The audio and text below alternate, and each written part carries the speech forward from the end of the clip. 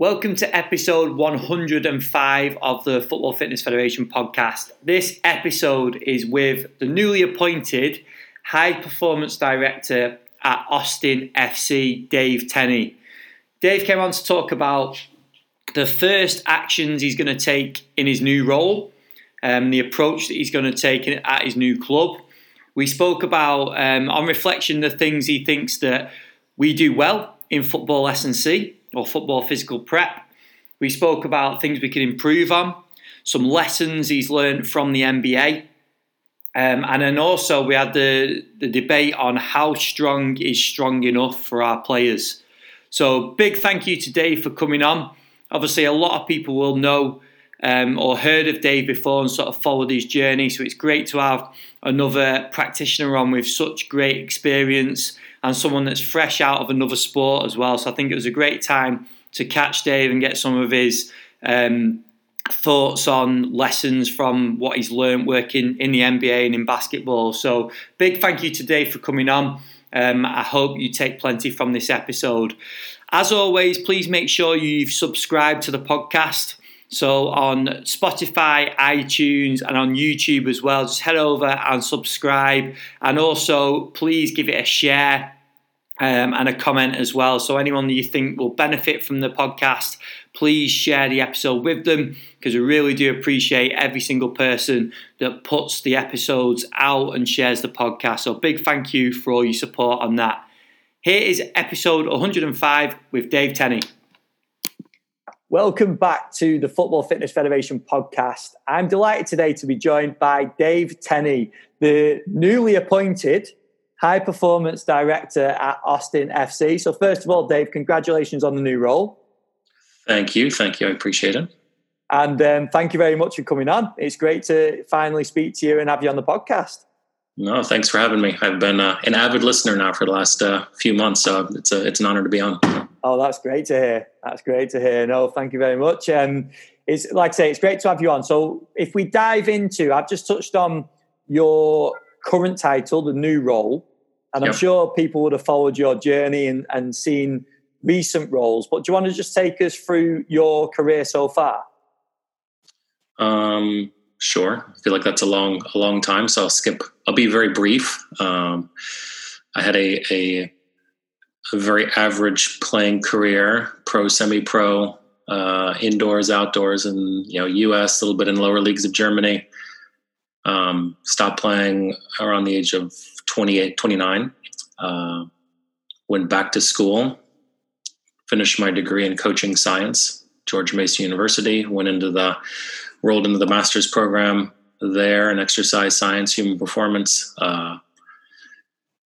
Some of the staff that that I'd played under in indoor soccer had taken over the women's pro team in Washington at the time. And so started on the staff with them kind of right out of the gates, luckily. And then that rolled into being able to do the A license course through the Czech FA, which was kind of the game changer for me, kind of switched over into the more kind of the sports science and fitness side, specialized in that post this course. And that was in 2004. And was lucky to get a chance to go to Kansas City. It was Kansas City Wizards then, Sporting KC now in 2007. And then joined Seattle Sounders in 2009 and kind of evolved the role like many of us kind of do. We're in one place and, what was going on over a decade ago versus now, and started as head fitness coach and ended as high performance director after 9 years in Seattle. And then went to the Orlando Magic. We just finished 3 years there. Just was interested to, have a different experience, challenge myself. And it was a great experience. And then, just recently in the last month, I've joined Austin FC to be the new high performance director for Austin FC, who will start MLS in 2021. So awesome. And what led to the decision? I'll start again. What led to the decision? Easy for me to say, to come back to football or soccer day from the NBA. A couple of things. I mean, quite honestly, I just missed the sport. I mean, it was obviously the sport that I loved and played growing up and had worked in for my entire life. My entire working life was in, the sport of soccer, football. Having been with the Sounders for 9 years, I just had this urge to try something different, to challenge yourself, to kind of reinvent yourself in some ways, and had this opportunity to go to Orlando. And I think I would almost challenge, it's not possible for everyone here to go work in a different sport or a different country or different environment, but to be able to go work in a different sport, like the NBA, really just helps you see things totally differently. It gives you a different perspective. And so, I really embraced that and wanted something totally different, thinking that, I will get to know the sport like I did soccer. Mm-hmm. Once you're in there, I think I realized there's two things. One was I will never know the sport of basketball as well as the sport of football. And the learning curve was far steeper than I would have thought going in, because I'd been around basketball my whole life, but the NBA, the intricacies of the play calling, the offensive schemes, the defensive schemes, the kind of the different positional roles were so, obviously very advanced, very complex. I thought I would understand it, but it'd be like someone walking into a Premier League club out of a totally different sport and trying to understand exactly what the coach wants in every different position, which I feel is important still for my job. So I think there was that recognition that okay, football is my sport. I'm not going to know basketball ever as well as, soccer, football. And then two, the nature of the role of the high performance director within the NBA is a very different role. It's very managerial. It's a staff of about 11, 12 people. It is talking to a lot of agents and doctors and management. There's very little practice or training once you get into the season. So it's not as much of a interaction with the head coach as, let's say, in our sport.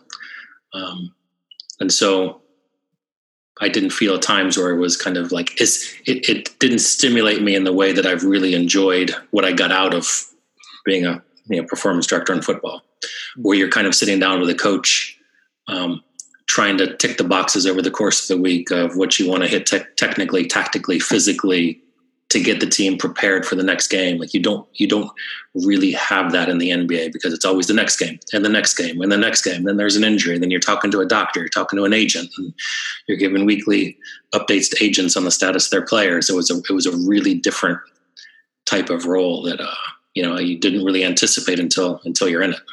Mm-hmm. And we're going to delve into some of the sort of lessons or takeaways on that shortly. One thing I was going to ask, Dave, is because a lot of people will go into a new role and probably be quite unsure on where to start. We've spoke a lot about it on the podcast, that some people will go in and they'll go in like gung-ho and everything will be changing from day one, and others will take that sort of step back and look at things and then gradually make some changes. So what's your approach going into the new role with Austin?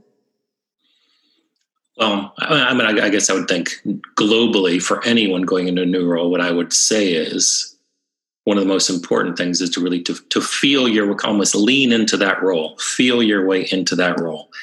And too many times people kind of have a very strict conceptualization of what that role is going to be before they go in. Mm. And that may not actually be exactly what the person that hires them thinks it's going to be. Yeah. Right. And a new practitioner could come in and kind of, create conflict or kind of run headfirst in the walls right away because they think their job is X and they're going to walk in doing X, but they haven't really asked the questions of like, okay, what are your expectations of me? What's my actual role? What are my responsibilities? What do you expect from me on a daily basis? What do you expect?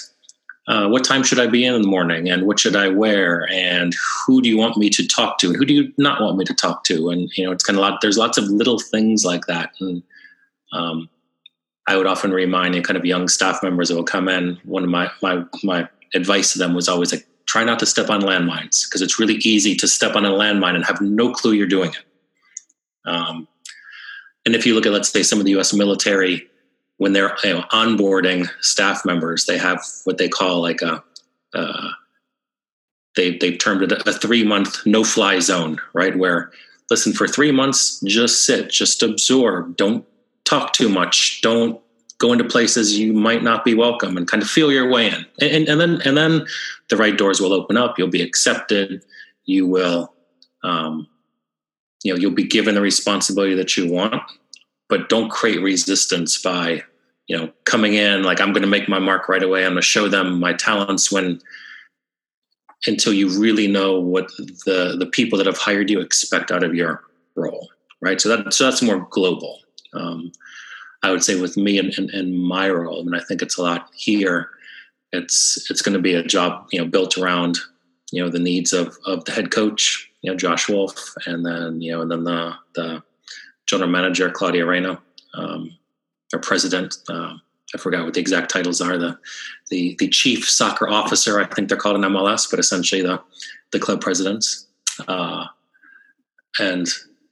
And now it's here. It's about what's exciting about this role is it's coming into an expansion team, and you're building a staff, and you're building infrastructure, and you're building technology, and you're building a data structure with a new director of sports science analytics we've hired. You're trying to create a culture coming in, and so that this particular job, it's a lot more building infrastructure, process, and systems as you come in, which I think is what's really exciting about this role with a head coach that highly values high performance, that wants to play a certain way, and where we will have environmental challenges here in Texas, and the ability for athletes to do things at a certain physical level are really, really important, to this coach. And so how we build the right structure around the players is going to be really critical. And I think that's what's exciting for this particular role. Yeah, because it's going to be very different, isn't it? Because if practitioners are moving in Europe or the UK, generally they're going into a club that there's something there already, isn't there? There's already a culture, there's already somewhat of a staff in place. So it is very different, isn't it? But it's just interesting to hear your way of thinking going into that role. And I think people can learn a lot from listening to you talk about it. Yeah, I think people feel like they have to put their stamp on things as soon as they get in, and maybe sometimes they have to. Maybe that's a reality for some people. But again, I think sometimes practitioners can step on landmines trying to make their mark too quickly and too early, until it's been made clear to them what their role is. And sometimes that's up to management. I think practitioners can do well by trying to ask their superiors as they get in, like, okay, what do you expect of me? What do you want? How should I do things? How should I not do things? And that's some of the things I think I've especially learned in the last 3-4 years of going from Seattle to Orlando, now to Austin. That those are really important questions that we have to ask as we go into new organizations. Yeah, no, it's a great point. And then I was going to ask as well, from going from soccer to the NBA and then back to soccer, on reflection of working in the NBA, what do we do well as an industry in terms of physical preparation for soccer or football? I think within soccer football, there's a naturally integrated model that has developed over time. Like we just talked about, like that. And maybe it's part of my frustration having been in the NBA is like, it's not let's get together with the coach and let's tick a technical, tactical, physical box over this week. And, what exercises hit the physical as well as the technical, tactical. That's not so NBA like. But it is very, within football, it is very natural. And you have your tactical periodization and your structured training from Barcelona, and the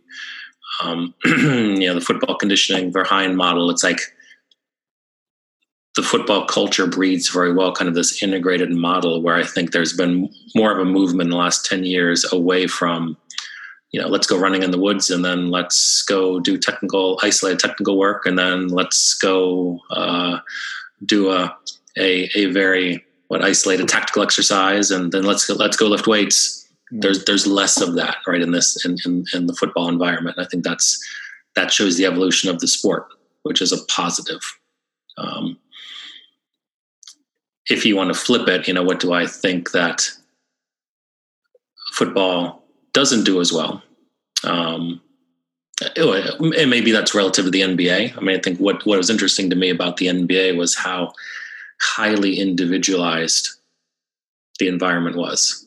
that was fascinating to see. And again, part of my role was having a series of physical therapists and strength coaches and sports scientists, and then within an NBA staff for 15 or 16 players, you have 5 assistant coaches, right? So every player has an assistant coach that's assigned to them over the course of the year, and I've assigned a therapist to them, and then there's 1 or 2, between your strength coaches or sports scientists, the right person with each athlete. And essentially on a daily basis, each athlete had a assistant coach, a strength coach or sports scientist, and a therapist assigned to that guy to check in, to work, and that those 3 people kind of worked as a team around each athlete. Mm-hmm. And so, what I thought the NBA does really, really well is, if you have a 10:30 practice, the first athletes come out about 8:50 for a 10:30 practice. And so your young players come out, and, 3 or 4 young guys would start doing 20-minute technical session, video session, activation for 20 minutes, 8:50 to 9:10, go and eat breakfast, and then come out for the main session at 10:30 every day, every day. So every athlete got exactly what they need on a daily basis, and that's again from a physical, maybe a movement, a therapy standpoint. It's from a technical standpoint. It's from a physical strength training standpoint. Now you had the resources within the NBA. You have the resources to be able to provide. Teams will have 4 to 5 therapists, and again 5 strength coaches, 5 assistant coaches, 2 or 3 strength coaches, where each guy can come in and get a 20-minute session, which each one of those parties before the main session at 10:30. And so that kind of like opened my eyes of like, okay, sometimes I think at football, we can think of so much of everything as a team level. And yes, the team is really important, but within the NBA, we'd have discussions with the head coach of, the 13th guy on the roster of 15 who is only shooting 29% from 3-point range, but by year 3, he has to be shooting 37%. And how do we get him from 29 to 37%? And the right 20-minute, 30-minute dose every single day helps get him from 29% to 37%, because he's a far more valuable player if he can shoot 37% by the time he's in his 3rd year. Mm-hmm. Those thoughts are always there with the young players in the NBA. Mm-hmm. And as you kind of get into the mad rush of a soccer football season, it's easy to worry less about the guys 20 through 24 in your roster and what their needs are and how are they keeping up. And they'll do top ups at the end of sessions, and they'll do 4-on-4s or 5-on-5s the game after sessions. But like, what do they really need in terms of a player development standpoint to be where they need to be by year 3? I'm not sure we do a good of a job within our sport as they do in the NBA. That's a great point. It's something, again, we've talked about a lot in terms of players' utilization of external practitioners or private coaches, because like you said, the need for that individualization, but there's also the want from the player as well, isn't there? That they want that individualized approach. So do you think that's the way that football, soccer will go eventually? Obviously, it comes down to resources, like you mentioned before, doesn't it? And one of the reasons why the NBA staffs have grown in size so much within the last five years or so is because you rather than having that athlete who might make $10 million, rather than have that athlete go off and hire external people to work with him, you are better off keeping that in-house and hiring an extra therapist or an extra strength coach or an extra assistant coach to give that player what they need, right? And so maybe that's within football, soccer. That's not actually possible, with the resources a lot of clubs have. But within basketball, you've seen now clubs that have 5-6 therapists, and you have clubs that have 10 what they call player development coaches, which coaches that really specialize in technical development and shooting and some of those very refined skills that NBA guys need. there's a bigger investment on the staffing, which again comes back to like my role going in, like my role, rather than focusing on relationship with the coach, it was, making sure each one of these guys has the right therapist around them, has the right strength coach, and triangulating with the assistant coach what they're getting on a daily basis. And it's a lot more coordinating, I guess, of a role. And then making the agents and any external practitioners feel like, kind of fostering those relationships as well. Our head strength coach with Orlando would know most of the external practitioners. If a player has his own person, then maybe the guy doesn't want to be in the facility more than 4 hours a day, so he's going to get a strength session at home with his practitioner. Well, we are in contact with that the person's external practitioner, so we've got a good relationship, and so you always have a little bit of say or control in what each athlete's getting, because we don't want to get in that mode where every athlete has his own group of people at home, and he comes in for team practice, then goes home and has his own therapist and his own strength coach and has his own. You don't really want that. So we haven't even talked about the nutrition side, but a lot of these top level athletes have their own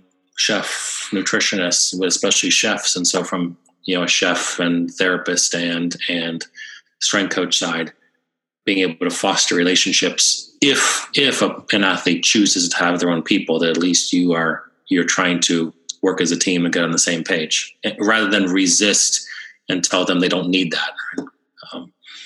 Yeah, because that's definitely something that's accelerated in football over the last few years, isn't it? That the external practitioners, I think, are definitely, the numbers have increased.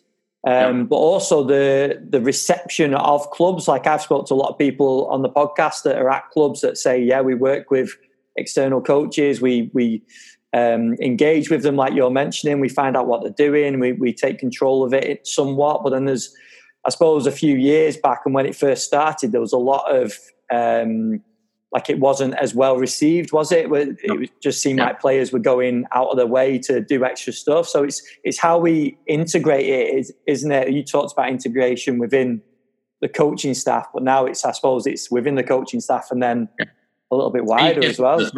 Yeah, I mean, that's what you're saying. Like, as much as if you're within the club, you see it as a threat, and if it's done wrong, it can be a threat. You can lose control of an athlete and what they're getting when they leave. But the flip side, you can flip it and say, whether it's, let's say Premier League or NBA, like, these guys are, the athletes are traveling so much. Like, they are literally, if you're in the NBA, guys are tired. Like, you can't face the fact that you only get home at 3 a.m. so many times, where, like, our athletes are tired. And so being able to work with, you want a certain amount of work done, but if a guy says, listen, I'm just tired, can I go home and I can do a strength session with my guy back at home at 4:00 today?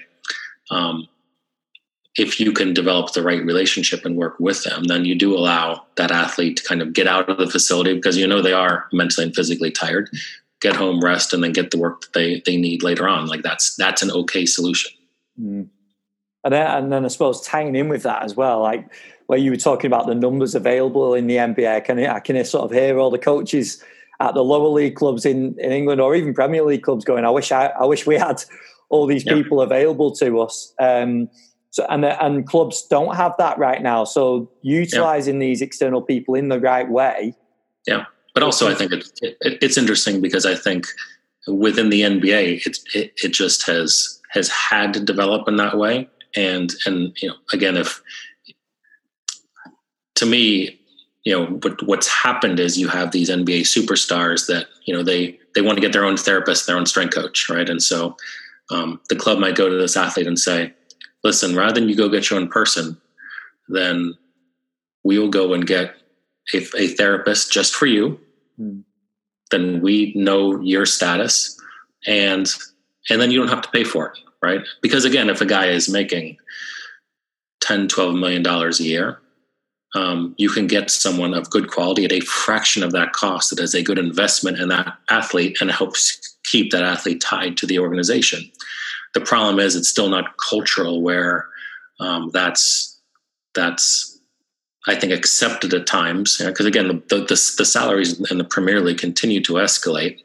And you do see, like we were talking before the show about the all or nothing with Tottenham, and you see the locker rooms at Tottenham, and just the number of therapists there, and there's 5 guys lying across the table, and 5 therapists working at the same time, and like that's so Premier League clubs are doing the same thing. Like it's there too, but it's that's going to be more the norm. For with this trickle down. I mean, okay, your top 5 to 6 can financially afford that, but it has to be, does the bottom half of the Premier League, do they see that as a good investment, to continue to add more people? And then does that trickle down the Championship? Like, these are all investments in your athletes, which helps hopefully keep them on the field, they're good investments. And there's still, I think, staffs that are operating, that should have the resources, but they have far less support from the clubs, I guess, and they probably should, and I definitely respect that. I just wanted to give a couple of updates on our online community. So we have some upcoming webinars, some brand new upcoming webinars soon to be uploaded onto the community to join all the webinars that are already available on there. If you haven't seen or heard of our community, we've got an online platform available for practitioners. And on the platform, we have a number of different webinars and presentations covering numerous topics. Absolutely loads of information on there now. You can access the community by going to footballfitfed.com, clicking the community tab at the top. And if you sign up and register there, that will give you 1 month free on the community so you can see what it's all about. After that free month, it is only £4.99 per month, and you will get access to all the webinars that are available, as well as all of our network meeting presentations. There's 10 of those presentations currently available, and when we do finally get our network meetings back up and running, the presentations from those events will also be going onto the community. So go and check it out. If you're a member, make sure to log in and check out the most recent webinars. But if you're not a member, head over to footballfitfed.com, get yourself signed up so you can check out all the content that's on there. Here's part 2 of the episode with Dave. Yeah, when you're talking about investment as well, it's obviously important for the club, because if they can progress a player within the club without going out to spend millions on an external player, then obviously that saves the club money in the long run, doesn't it? By a short-term investment in, like you say, whether it's therapists, S&C coaches, whatever it is that the player needs and wants to develop. Yeah, exactly. And then, Dave, so just to move it on, so more lessons from the NBA. We're going to delve into this in more detail, but looking more at the strength program. So I think it's quite fascinating to look at the two sports. There's crossovers between the two sports, isn't there, in terms of the demands. So what are some lessons that sort of jump out to you on the way that NBA players physically prepare in the gym, and how we prepare in the gym for football or soccer? Yeah, I mean, I think there's a general embracing of strength training in the NBA that we just don't have in our sport. And after kind of the first year, I would just kind of, or let's say on a daily basis, I open up Twitter and I see the kind of the banter back and forth of, regarding strength training. I almost wish that every person working, in our space could come live in the NBA for 2 years and see how the athletes actually embrace it. Because I think it's, they almost intuitively feel that it helps them far more than I think that, within football that the athletes connect the dots with that. And, but that's what I've learned. I think that it's funny because basketball is clearly a highly technical sport, right? And they're all great athletes, but there's sometimes this kind of, I don't know, this thought process that well, our sport's technical and it's about keeping the ball and the technique's so important, and just if you focus on strength training, that you're missing the point. It's a technical sport, and I would say, well, basketball is equally as technical of a sport. Like if you can't shoot, you can't you're never going to get the big contract in the NBA, right? So these guys spend hours and hours and hours refining their skills, refining their technical ability on a daily basis. They're working, and yet they all intuitively know that the strength training is also important. That if I don't feel as powerful going up, for a rebound in the second game in a back-to-back, that I'm not as effective of a player, that I do have to maintain my power, that I do have to maintain my weight, because as these guys get through 2-3 months through the season, they're losing 3-4 kilo because they're not lifting weights as much. They're not strength training, the actual getting the number of calories in and the carbohydrates and proteins is a struggle. So I've got to strength train. I've got the right nutrition, so I'm not 8 kilos lighter at the end of the season. That's a real thing. So there's just kind of this acknowledgement of the importance of strength training, and then along with, like, we've not discussed this, but again, tendon health is hugely important in basketball. Whether Achilles patella, and if you're not actively going in and loading Achilles patella on a daily basis in the weight room, then you will have patella pain, patella tendon pain, right? Like, just the patella tendon pain is, patella tendinopathy is such a huge issue in the NBA, and we all know just kind of these strategies around mitigating patella tendinopathy symptoms. It's load, and whether it's eccentric loading, whether it's isometric, but this, the tendon programs and actually loading your tendons is extremely important in the weight room on a daily basis. So I almost think there's a natural acknowledgement to that and understanding of that in basketball that we just don't have, and I think, me and you were talking before the show about perceptions, right? Sometimes the guy will say, well, I don't strength train, but he'll go in and he'll use the K box and he'll do, kind of isometric tendon work. And no, he's strength training. He just isn't seeing it as strength training. Like, strength training doesn't have to be, putting 100 kilo on a bar and putting on someone's back and doing, squats or deadlifts or whatever. It doesn't have to be that. You can do eccentric work in a K box, and you can do a tendon loading program, and that's very effective. I just think there's a general, acceptance of that. I mean, we have guys that will, lift the morning of game days, or it's very common to have post-game strength sessions in the NBA. Guys that play lower minutes, or guys that feel like if you have a back-to-back and the next day's off, and then 2 days after you play, they'll come in the gym and do a light lift after a game, because they know their body needs it. And it just, you just don't see that as much in our sport. So what do you think is the important factor for changing that culture and that understanding then, Dave? I think it's got to, changing, I think the head coach or manager drives the culture so much within these sports that you have to have a head coach or manager that knows the importance, right? Like, as you as a practitioner can jump up and down and say, this is really important. We got to get in the weight room. We got to do this. But if things don't happen from the top down in organizations, then it's really hard to make change. You can maybe, but you're always fighting an uphill battle. Where if the head coach or manager comes in and says, this is how we do things, this is our standard, when the players know what their expectations are.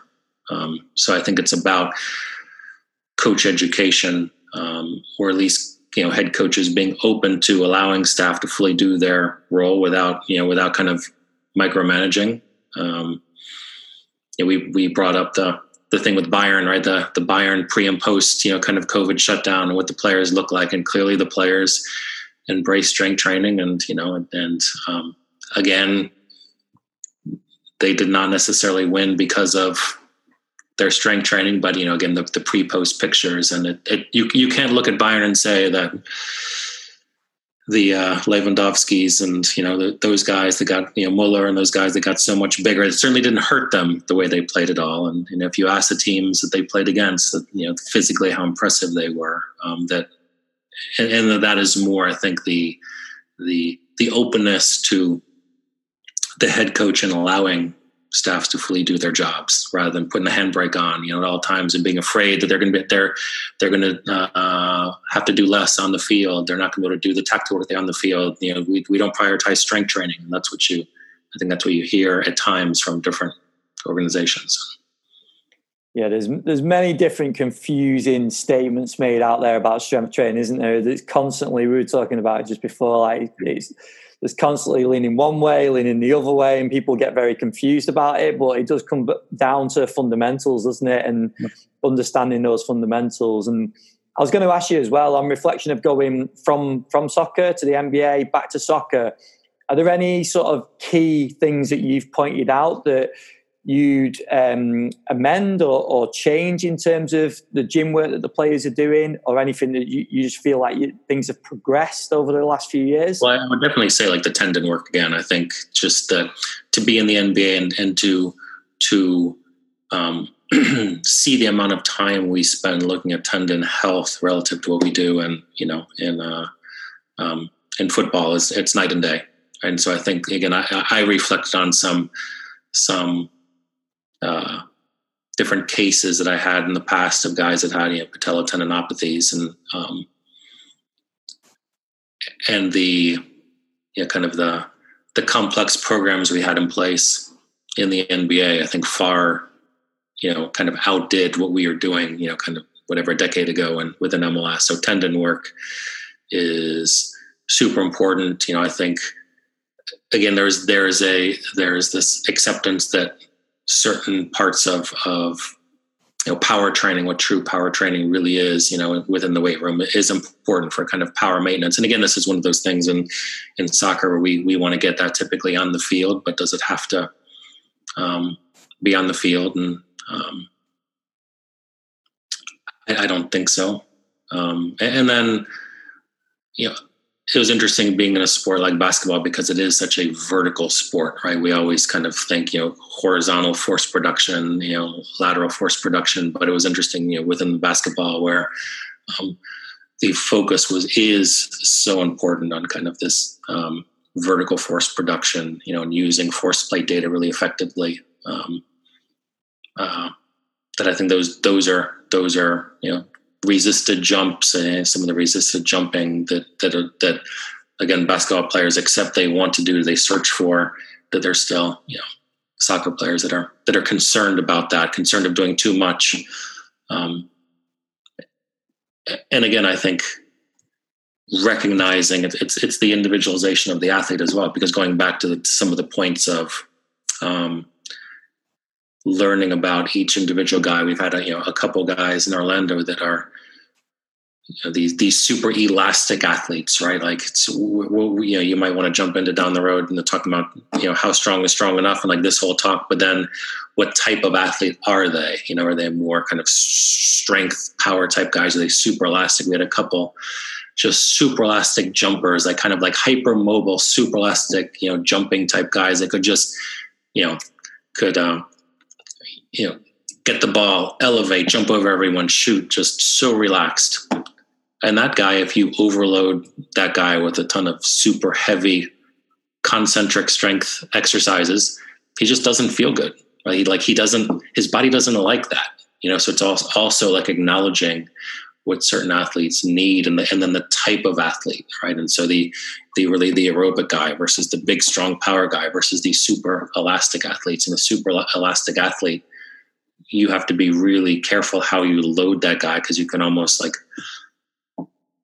blunt his elasticity by kind of overloading him.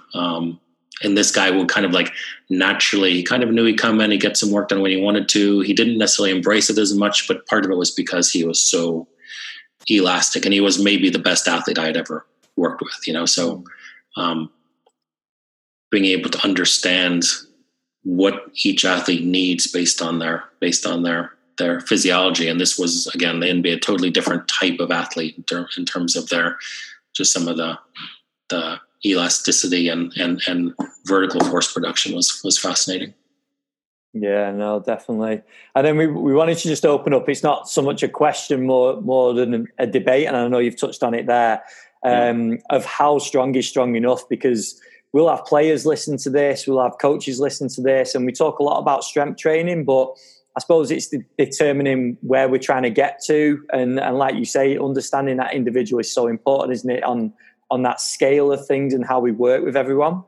Yeah. And why you're strength training too. I think, again, we've had, you want athletes to get strong, but do you want them to gain weight? Like we had, within the NBA over a series of years, we had the club drafted kind of young, super long, physically underdeveloped guys that the goal was to gain 5 kilos of muscle on them per year to get them where they needed to be from 19, 20 to 23, 24. And so how you strength train is going to be a little bit different, right? Eccentric control and some of the, again, there's, eccentric strength versus concentric strength. And, obviously the hamstrings are a huge issue. It's interesting now with an MLS, we're hitting that kind of wall where you're seeing injury rates in MLS start to go up, with us, the league trying to get the games that they want so they can start the playoffs in November. And you're seeing lots of hamstrings, lots of knees. And so again, there's this kind of eccentric control. We've spent a lot of time, I'm sure you've had a lot of good guests talk about eccentrically, how strong is strong enough, and in eccentric strength, continuing to hammer out eccentric strength is critical. And then knees, again, with an MLS, I think there's been a series of kind of ACLs and MCLs. And again, the lack of ability to kind of dynamically control while planting, landing, and a tackle. You've seen a whole slew of knee injuries just in the past month in MLS. And I think a lot, some were contact, some were non-contact, but also almost across the board, there was a lack of ability to eccentric control as they kind of went into a tackle or as they kind of jumped and landed.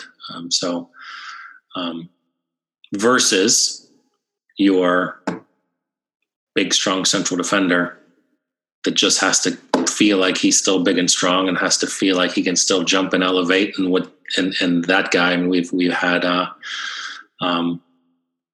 in Seattle, I was lucky to work with a guy, Chad Marshall, who was, I think, 3-time MLS Defender of the Year. And you might look at him and say that he's lazy, but he wasn't lazy. Like, he knew his body and he knew what he needed. And, we would play on Saturday, and on Sunday he would come in, and on Sunday he would do, a very, very small volume of really heavy hex bar deadlifts and like a really small volume of really heavy strength work, rather than go on the field and do a run and then take Monday off. And that made him feel great. Right. So again, I think the individualization of the load is really, really important. And the type of athletes, and then looking at, the big, strong, heavy guy that made, eccentric work, the young athlete that might still need hypertrophy, the quicker midfielders that do need some just eccentric control. And what that really means by how strong is strong enough, it's really what type of strength I think we're talking about. Yeah, definitely. And you used the word quite a few times there in terms of how they feel as well. Yeah. And that's a really important side of it as well, isn't it? Because if we're delving into the psychological sides of strength training, that can be huge as well, can't it? And sort of relating to what we were saying about Bayern. These guys are looking better. They're looking a little bit bigger, but they're probably feeling good as well. Yeah.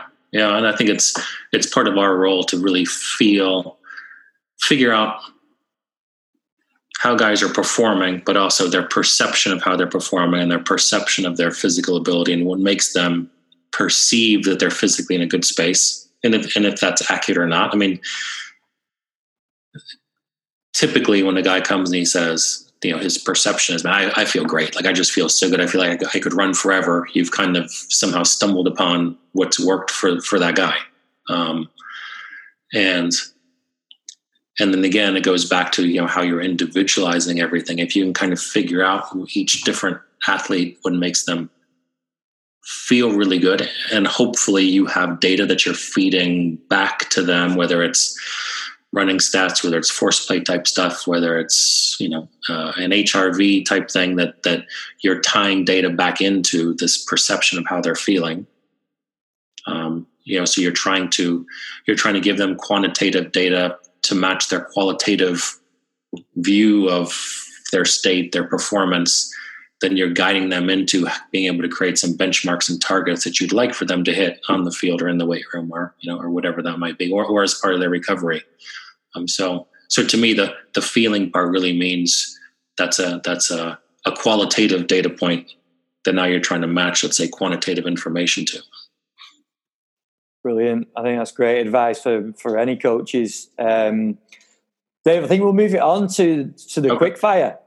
Okay. So we've got some quick fire questions for you. The ones we've done for the last few episodes. So first of all, what's that? Sorry. They're tough ones. You know what's coming. First of all, your biggest career influence or influences?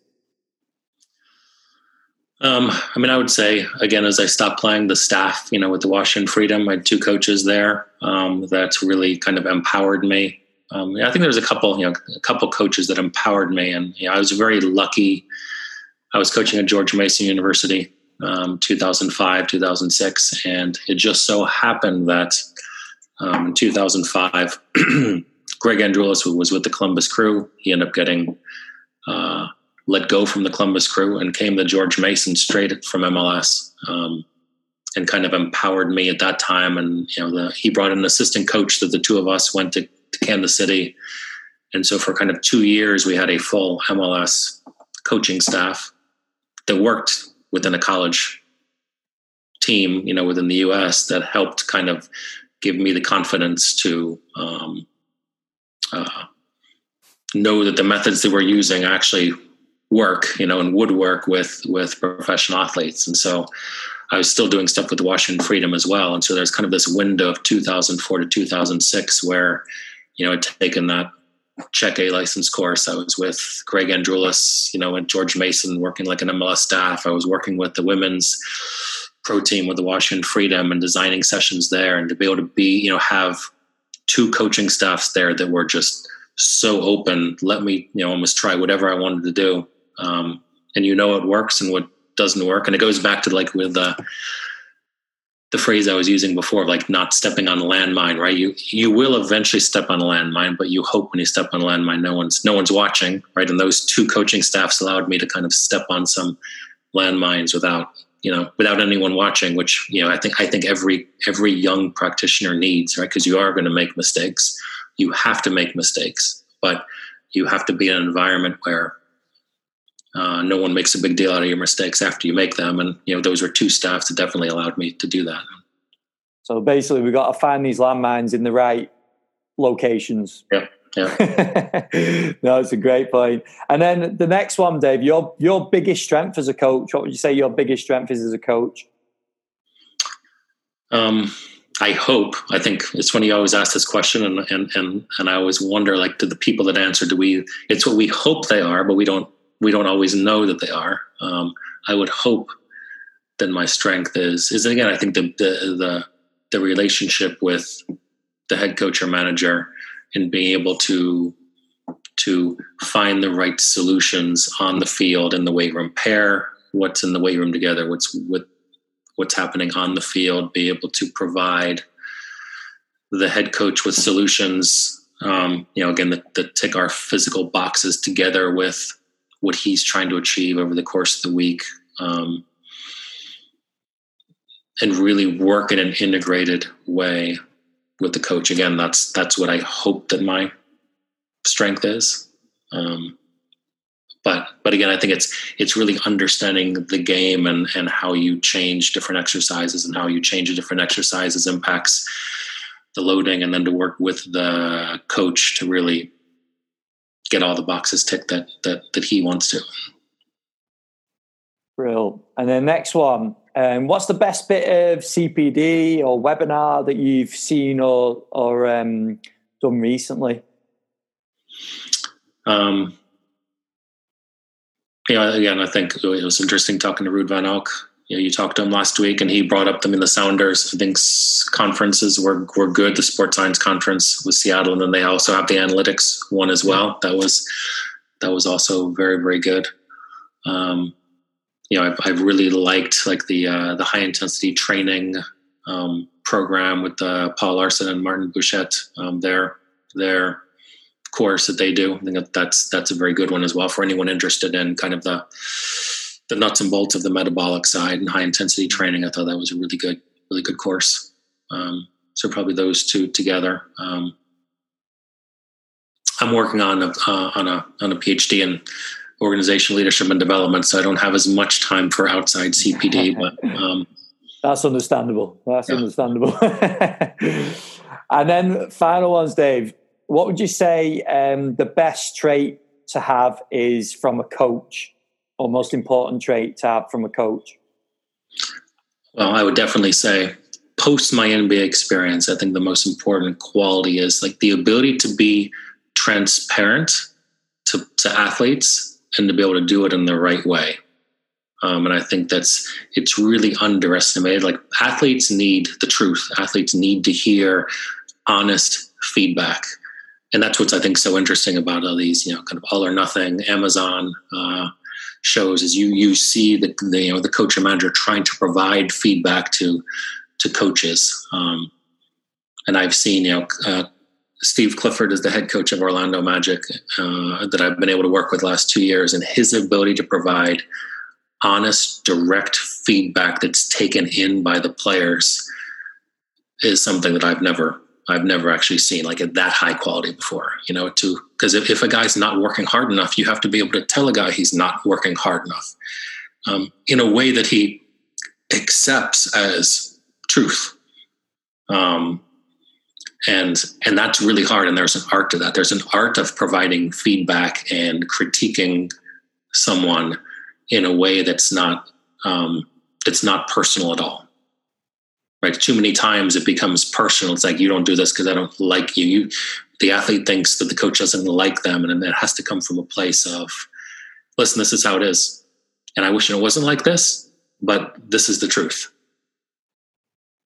And it's a really hard conversation. Like it's coaching can be emotionally very draining because you are asked to be really honest to athletes to help them get better on a daily, weekly basis. It never stops, right? And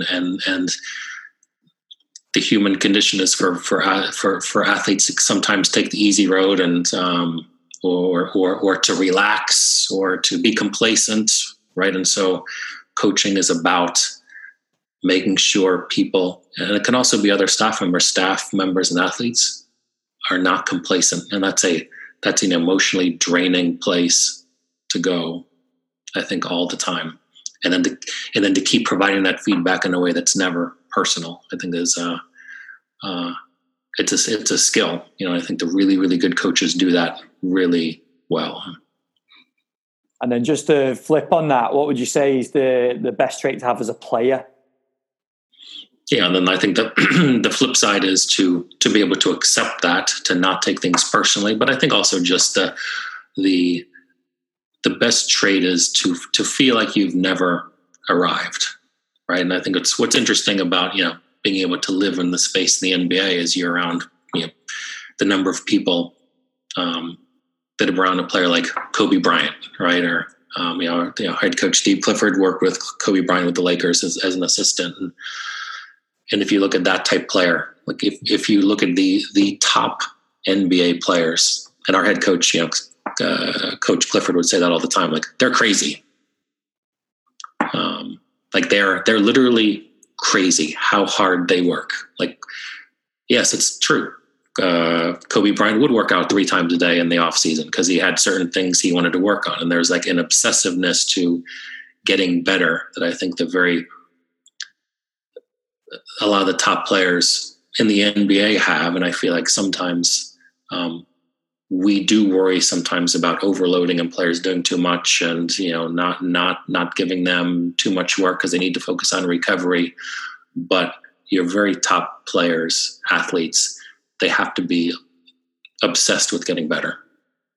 And I'm not sure if all of them are all the time, but the really special ones do. And you look like a Cristiano Ronaldo, like you get that sense like he wants to be he's driven by being the best every single day. And everyone can have their own opinion about him. If they like him, they don't like him. He's a nice guy. He's not a nice guy, but you can tell he is driven to be the best every single day.